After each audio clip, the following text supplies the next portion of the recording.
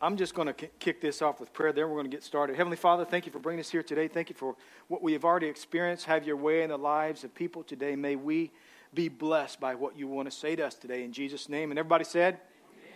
We're talking about women. We're talking about what it is to be a wise woman. And last week I told you, I gave an illustration and a statistic that talked about how women outlive men. By almost 10 years, women outlive men. And I got to doing some research, and I've actually found some images that prove why women outlive men. So let's see some of those. All right? Can you see an issue with this picture? Might be a bad idea to light up around. Okay. Did you know that that cape is actually supposed to be on your side? You're not supposed to be wearing a cape when you're bullfighting, in case you're ever bullfighting it sometime. So, not a smart thing. Notice these are all guys. What is it with guys and ladders? What is it with guys and ladders? But don't worry about it. He's holding it. Okay. All right. Let's see what else we got. There's always a better way to cut the hedges. And if you just happen to have a crane in a truck, you can take care of that quick, fast, and in a hurry. What else we got? At some point, these guys are going to say, okay, we're ready. Bad idea. I like this one because he's not even holding the guy's ankle. He's just holding his pants. So hopefully the guy's wearing a good belt. What else we got? This guy, he's going to feel this in the morning. He's probably going to have a few stitches. It's a ladder thing again. Tables and a ladder. Last one is my favorite. Has anybody ever heard of wrestling the bear? I got a good friend one time. He said, well, I had a chance to do that. He said, I didn't win, but I got to wrestle a bear. But anyway, yeah, it may be better to be a woman simply because women outlive men. Guys don't always make the best decision and take more risks. But we're actually talking about a wise woman. I found out, and I believe that there is this massive increase in knowledge and education. But there's this scarcity of wisdom. Wisdom is the ability to understand and to apply the knowledge that you receive through life experience, that you receive through education, that you receive through knowledge. It gives you the ability for good judgment, for making decisions, because wherever you are today is a result of the decisions that you make, right? Wherever we are today is a result of our decisions. That's why we need wisdom. But wisdom it doesn't happen like knowledge and education does. Wisdom is not so much pragmatic as much as it is organic. Wisdom takes a little bit of time. It takes a little bit of effort. It takes interacting with other people. It might take interaction with a mentor. It might take some life experience. It might take some planning. It's a little bit different. You can't just Google wisdom and you get wisdom. Wisdom is a little bit different. But if you want wisdom, it takes a little bit of effort. And last week we talked about, because it was Mother's Day, we talked about wisdom as it applies to the ladies in the house. We specifically talked about a woman named Abigail who saved her family. She was not only a beautiful woman, but she was a wise woman. Because of her acts of wisdom, she saved her family and she changed the mind of a king. In 1 Samuel 25:1, it talks a little bit about her story. And I read it last week. I'm not going to read all that today. I'm just going to give you the skinny on it. And we're going to review the first 3 and talk about the next 3. I'm not going to preach for very long. Is that okay? Because I took that time in the offering. What happened was, after David killed Goliath, he became famous. Saul asked about who he was, and he brought him in, and he stayed right there in the kingdom. Well, over time, David became a famous warrior. He was known as a famous warrior. He became famous because of his exploits. The king sent him on missions, and he was always productive, and he was always victorious. Even impossible tasks were accomplished by David, so he became famous. So they wrote songs about him, and one song that Saul particularly did not like was when the ladies, when they were coming back from the exploits, when coming back from their victory, the women in the streets were singing, Saul has killed his thousands, but David has killed his 10,000s. So the king's coming in and they're celebrating somebody else. Saul, the king of the Israelites, becomes jealous. So it is in his heart to kill David because he's thinking David's going to take over the kingdom. My son Jonathan will not be the king unless David's out of here. So David escapes with only his life. He is married to a king's daughter. He has to leave her. He leaves his best friend Jonathan. He leaves his family. He's the son of Jesse. He leaves his family, and now he's living like an outlaw. He's living in the wilderness. He's living in caves, and he has gathered over time. He's gathered about 600 of the fiercest warriors that have ever walked the face of the planet. Well, keep in mind, all these bad things are happening. He's got Saul behind him, who's pursuing him with 3,000 men. His brothers are pursuing him. The guys that he has died with, or the guys that he has bled with, that he has gone to war with. And then he's got the Philistines on the other side, and he's living out in the wilderness. He's on the edge of a farm of a man named Nabal. Nabal is a sheep and a goat farmer. And at this time, it is sheep shearing time. Everybody say sheep shearing time. I want you to say that as fast as you can 3 times. I couldn't do it, but it's a good practice.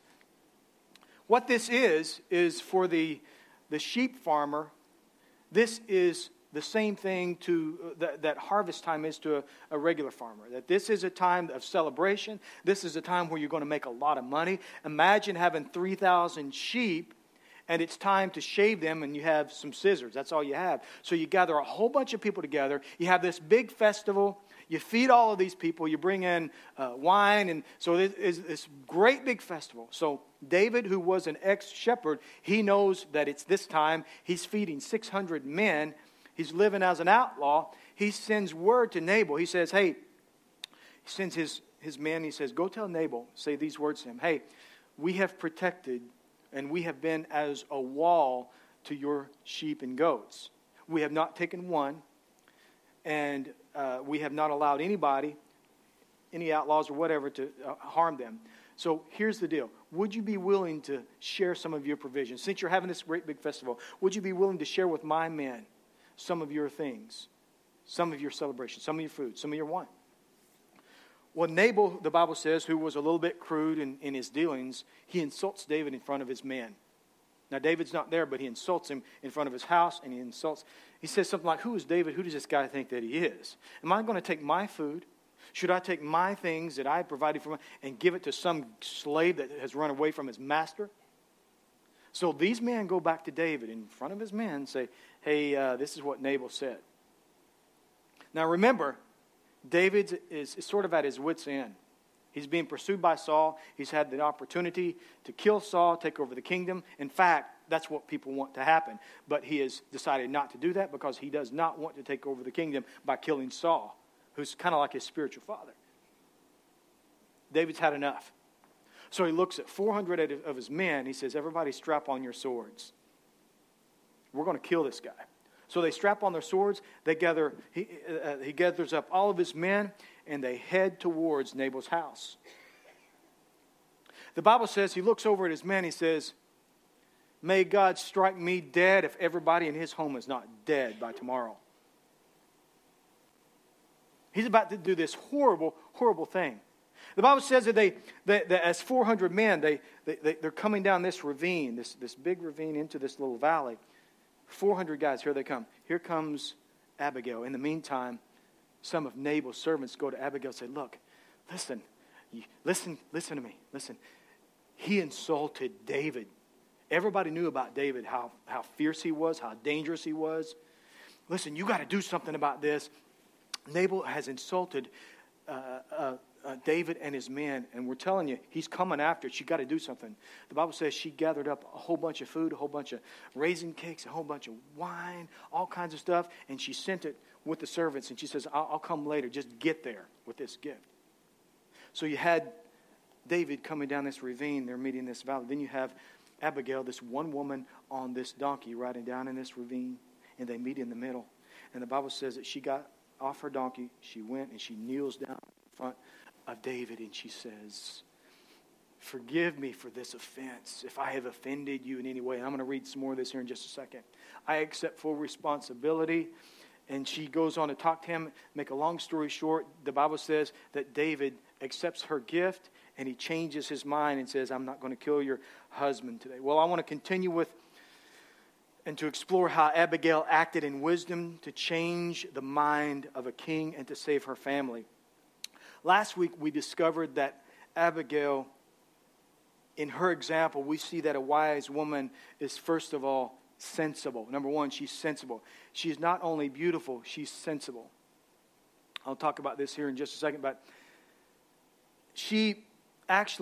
David actually said to her, thank God for your good sense because I was about to make a bad decision. Number two, we see that a wise woman is swift. Abigail didn't make any excuses. She didn't throw a fit. She didn't gripe out her husband. She acted. Massive, immediate action to save her family. Number three, we see that she was selfless. She took the path of humility. She didn't show up, see David, gripe him out for making a bad decision. The first thing that she did, without saying a word, is kneel before him. As we're going to read here in just a second, she actually calls him Lord, even though he doesn't deserve that term yet. She took the road of humility, and she saved her family from being murdered. Let's continue this week. Number four, a wise woman is insightful. A wise woman is insightful. The ability to see inside of a situation. Insightful. Not just see what's going on the surface. On the surface, David was upset, but on the inside, there was something else going on. She is sensitive to what is going on David's life, and she reveals that. She is sensitive, and she takes an empathetic approach. And the 26th verse is, and here is a present that I have, your servant. I have brought to you and to your young men. Please forgive me if I've offended you in any way. The Lord will surely reward you with an everlasting dynasty, for you are fighting the Lord's battles, and you have not done anything wrong throughout your entire life. In other words, what she's saying is, David, I'm aware of your struggles. David, I know what's going on in your life.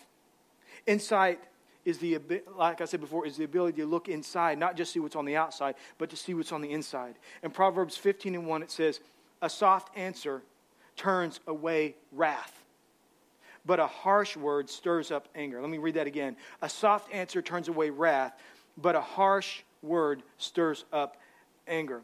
How many times have we, and I'm specifically talking to the ladies today, how many times, ladies, have you ignored that scripture? Put that back up there for a second, will you? A soft answer turns away wrath. Do you know that God has equipped us as husbands and wives to be able to communicate with each other better than anybody on the face of the planet? And nobody knows how to deal with their man better than the wife. Would you agree with that, ladies? Would you agree with nobody knows him? Nobody knows how to deal with him. Nobody knows how to push his buttons. Nobody knows how to make him angry. Nobody knows how to calm him down better than you.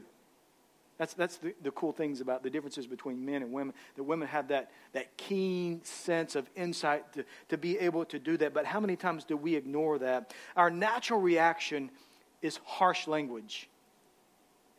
Men or women. Our natural response is to be harsh, rather to return a hateful answer. You know, a hateful answer is a surface answer, if you think about it for a second. When a person is angry and they say something that they shouldn't say, there's something on the inside that's causing that. Would you agree with that? That's what was going on with Abigail. On the surface, David was very upset with Nabal, and he was coming to kill. He was coming to kill Nabal, but Abigail was able to show insight, see what was on the inside, and address what was going on. And she didn't show up there and say, David, you're not doing this. She took a step back and was insightful and had a different answer. She had a soft answer to turn away the wrath. She had to take a step back and looked at the situation. Another thing is she owned the offense even though it was not her fault. A lot of times when we were offended, a lot of times when we offend another person in our life, we defend that situation. Here's a good rule. If you offend, don't defend. Did you hear that? If notice that she didn't show up. David had been offended. She didn't show up and defend that point of view. She owned it, and she said, if I have offended you in any way. She says, David, please forgive me if I have offended you in any way. Her insight had a goal. A lot of times when we are in a debate or we're in an argument with a spouse, we defend ourselves and we don't think about what is best for the union. What should every goal of every conflict be? Peace. She had a goal. Now, she could think about what was right. She could talk about what was wrong. She could talk about the fact that David was doing all these wrong things. But the goal was to save her family. And if she's going to save her family, then she needs to get some peace going on. So the goal was peace. So a harsh answer turns away wrath. A soft answer turns away wrath. What we need to do before we react, we got to take a step back. Number 5, a wise woman is shrewd. A wise woman is shrewd. Shrewd is simply perceptive. She knows what she is doing. In the 26th verse, she says, my Lord, as I said before, David is not deserving of that term. But when she gets off of her donkey and kneels before him, the first thing she says, after she owns it, she says, my Lord, as surely as the Lord lives, and you yourself live, since the Lord has kept you from murdering and taking vengeance into your own hands. Now, what is she talking about? What she's doing is she's saying, she's talking his language. She's talking about the fact that Saul has been chasing him. And the first thing that she does is she throws God into the conversation. Don't you like it when you're arguing with your spouse, when your spouse throws God into the conversation? But that's what she's doing, but she's doing it for a reason. She's not doing it for her own sake, but she's doing it because she's going somewhere with this. The Lord has kept you from murdering and taking vengeance. In other words, David, I understand what you're going through, and I know that you've had the opportunity to act in vengeance toward King Saul, but God has kept you from doing this. So she's saying, I know what you're going through. She says, and here is my present. Listen to how shrewd she is. Not only is she saying that God has kept you from doing some things that you shouldn't do, she's also giving him a gift. She says this in 28th verse, please forgive me if I have offended you in any way. The Lord will surely reward you with a lasting dynasty. She also says, for you are fighting the Lord's battles. You're fighting the Lord's battles. There was probably a time, and maybe this was a time, I believe that David, at this point in his life, where he has lost his wife because the king has given his wife to somebody else. He's lost the potential to be king. Everything that he thought he was going to have in the future is gone, and he didn't even do anything. So maybe he began to question what this is all about. Have you ever been in a place in your life where you thought, man, I thought I was doing everything right. I thought that this was what God wanted me to do. And all of a sudden, you begin to question what this is all about. And she says, David, you are fighting the Lord's battles. Now, he believed that he was fighting the Lord's battles. When he first began to do King Saul's bidding, when he first was a warrior, he was going out. And I'm sure that he was saying to his men, we are fighting the Lord's battles. But now, all of a sudden, he's not even in the king's court. He's not even fighting with a king. He's fighting for himself. He's probably thinking to himself, who am I fighting for? Why am I doing this? You know, when you're sensitive to God, and when you approach a situation like this, God will speak to you, or God will speak through you sometimes. David, you're fighting the Lord's battles. Don't forget what you're doing, David. What is she saying? She goes on to say this. And you have not done wrong throughout your entire life. She's saying to David, David, this is not who you are. You are not a murderer, David. God has protected you. Listen to what else she says. Even when you are chased by those who seek to kill you. Even when the enemy is after you, you don't do anything wrong. In fact, your life is safe in the care of the Lord your God, secure in his treasure pouch. We know that David carried a small pouch. I don't know if he carried it when he was an adult, but when he was a younger man, he carried stones in a little pouch. The Bible says that the Benjamites, that was one tribe of Israel, they could hurl a sling with right hand and a spear with the other. So this was a part of warfare, being able to a slingshot. So he probably had this little pouch that he kept. So she would say, the Lord has kept you safe in that treasure pouch. She goes on to say, she says, but the lives of your enemies will disappear like stones shot from a sling. What is she saying there? She's reminding him of the power of God in his life when he was younger. David, don't forget what God did in your life a few years back. Don't forget that God delivers you from your enemies. You don't need to take vengeance. David, this is not who you are. This is not how a king acts. Don't do this. She goes on to say, when the Lord has done all that he has promised and has made you a leader of Israel, don't let this situation be a blemish on your record. Then your conscience won't have to bear the staggering burden of needless bloodshed and vengeance. Then she goes on to say, and when the Lord has done all these great things. This reminds me that she was a woman. She says, and when God has done all these things, please remember me, your servant. I'm going to come back to that here in just a second. Shrewd is simply being sharp, being intelligent, being in the moment, and showing good judgment and being perceptive. You know, a wise woman, the Bible says that Abigail was a beautiful woman. But a wise woman will use her beauty for a cause greater than herself. Every woman is beautiful.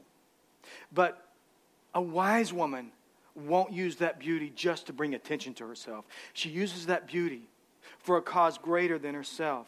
Abigail's beauty got David's attention, but her words of wisdom earned his respect. Amen? We live in a selfie-crazed society that beauty gets you a lot of attention. Beauty can get you a lot of followers. Beauty can get you a lot of likes on social media. But you don't just want the attention of people. You want the respect. Beauty will get you, ladies, beauty, no matter how old you are, beauty will get his attention, but your wisdom will get you his respect. Looking cute, fancy clothes might get you noticed, but wisdom will bring success in your life. Don't ever forget the importance of wisdom. And speaking of success, that's the last thing I want to cover. A wise woman is a successful woman. This one encounter with a future king changed the outcome of her entire life and her destiny. In the 29th or 39th verse it says, well, I'll just tell you, not long after this situation, Nabal passed away. And it got back to David sometime later that when Nabal had passed away, immediately he thought of her. I believe that the reason he thought of her was because she told him to, didn't she? What'd she say? Hey, when God has done all these wonderful things in your life, don't forget me. The Bible says that he sent his guy, I don't know how romantic this is, but he sent his guys to her to ask her to marry him. I think only David could get away with something like that. Hey, will you go ask her, tell her that I want to marry. Hey, David wants to know if you'll marry him. If you're young and you're thinking about getting married, I wouldn't recommend that type of proposal. But she loaded up her servant girls and she went with him. And the Bible says that she became his wife. She would be a future queen. The writer of Proverbs talks about an incredibly successful woman. In fact, Proverbs, the 31st chapter, the person who wrote this, I believe that he was talking about his mother. The Bible says that she gets up before dawn and prepares breakfast for her household and plan the day's work for her servant girls. She goes to inspect a field and she buys it. And with her earnings, she plants a vineyard. She is energetic and strong, a hard worker. She makes sure that her dealings are profitable. Let me be clear, especially if you're part of this graduating class of 2017, whether it be high school or college. Let me tell you something. Ladies, you are your answer. Let me go a little bit further. The only person who can make you successful is you. I believe that we put God in our plans and we pray, but nothing replaces immediate, massive action on your part. The only person that is going to make you successful is you. Who? That's right, not me. Everybody say me. Who's going to make you successful? Who's going to have to put in the time and the effort and the work? Who's the only person that can stop you Who's the only person holding you back? That's right. It's time that we own that. It's time, ladies, that you own that. Look at your neighbor and say, he's talking to you. Look at your other neighbor and say, I don't know, he may be talking to me. I want to tell you something. I want you to get this down into your heart, ladies. You are a prince of a king. You are a prince of a king. Your Father, He made you. He gifted you. He gave you abilities. He gave you His favor. He's given you provision. He has made you who you are. The Bible says you are fearfully and wonderfully made. So what are you waiting for? Amen? Look at your neighbor and say, what are you waiting for? It's time to wise up. It's time to stop believing the lies of the enemy. It's time to stop making excuses and start taking massive, immediate action. It's time to get going. It's time to seek His wisdom, believe in who you are, and believe in who He has called you to be, and walk in the wisdom of God. It's time to seek God's wisdom in our lives. Amen? If you ever get tired of making the same bad decisions, you ever get tired of your life going in circles, if you ever get tired of messing up and having to go back, maybe you need to think about walking in God's wisdom. I want to pray for you today, right now. Heavenly Father, thank you, Lord, for the opportunity that you have given us to come and be in a part of this service. I thank you, Lord, for blessing us. I pray, Lord, that you will speak to every person. And Lord, in this moment, I especially pray for my sisters, your daughters in the house. I pray, God, that you will speak to them, that you will wrap your arms around them. Lord, we don't want to diminish or disregard anything bad that has happened to someone today. But Lord, if we dwell on the harm, or if we dwell on the hurt that has happened, we will not live in this present day, and we will not seize and walk in the future that you have given to us. So now, right now, Lord, in this moment, I pray for my sisters. I pray, Lord, that you will bring healing in any situation that might have happened in their lives. And I also pray, Lord, that you will help us to rise up, that you will help my sisters to rise up and believe in who you've called them to be. And I pray, Lord, that you will strengthen them, that we can walk in royalty, that we can walk in the future that they have been given. So, Father, I pray for every woman. Bring healing, bring comfort, and bring wisdom for your daughters in Jesus' name. If you believe that, say amen. As your heads are bowed, I want to pray one more prayer. If you're here today and you don't know Christ and He's not Lord and Savior of your life, we always like to take a little bit of time at the end of every message. Let me say this right off the bat. If you're here today and you feel like God has called you, you feel like God is tugging at your heart. Maybe that's the whole reason that you're here, that you want to come home, you want to give your life to Christ. I want to take some time right now, and I'd like to pray for you. Now, let me tell you this. We won't ask you to stand up, come down here, single you out, do anything that would feel like it would embarrass you. I just want you to pray right where you're seated, and we'll all pray together.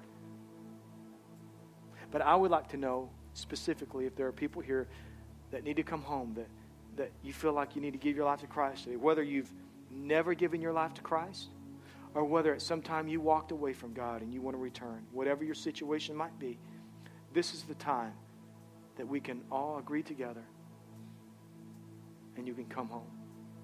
If that's you, if you say, Travis, if you'll pray that prayer, I'm going to pray it with you right now. I'm going to enter into that prayer and I want to give my life to Christ. Just slip your hand up and slip it down. Can anybody say that?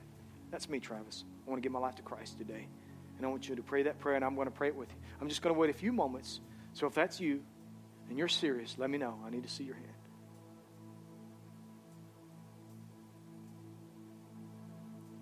Heavenly Father, we thank you, Lord, for bringing us here today.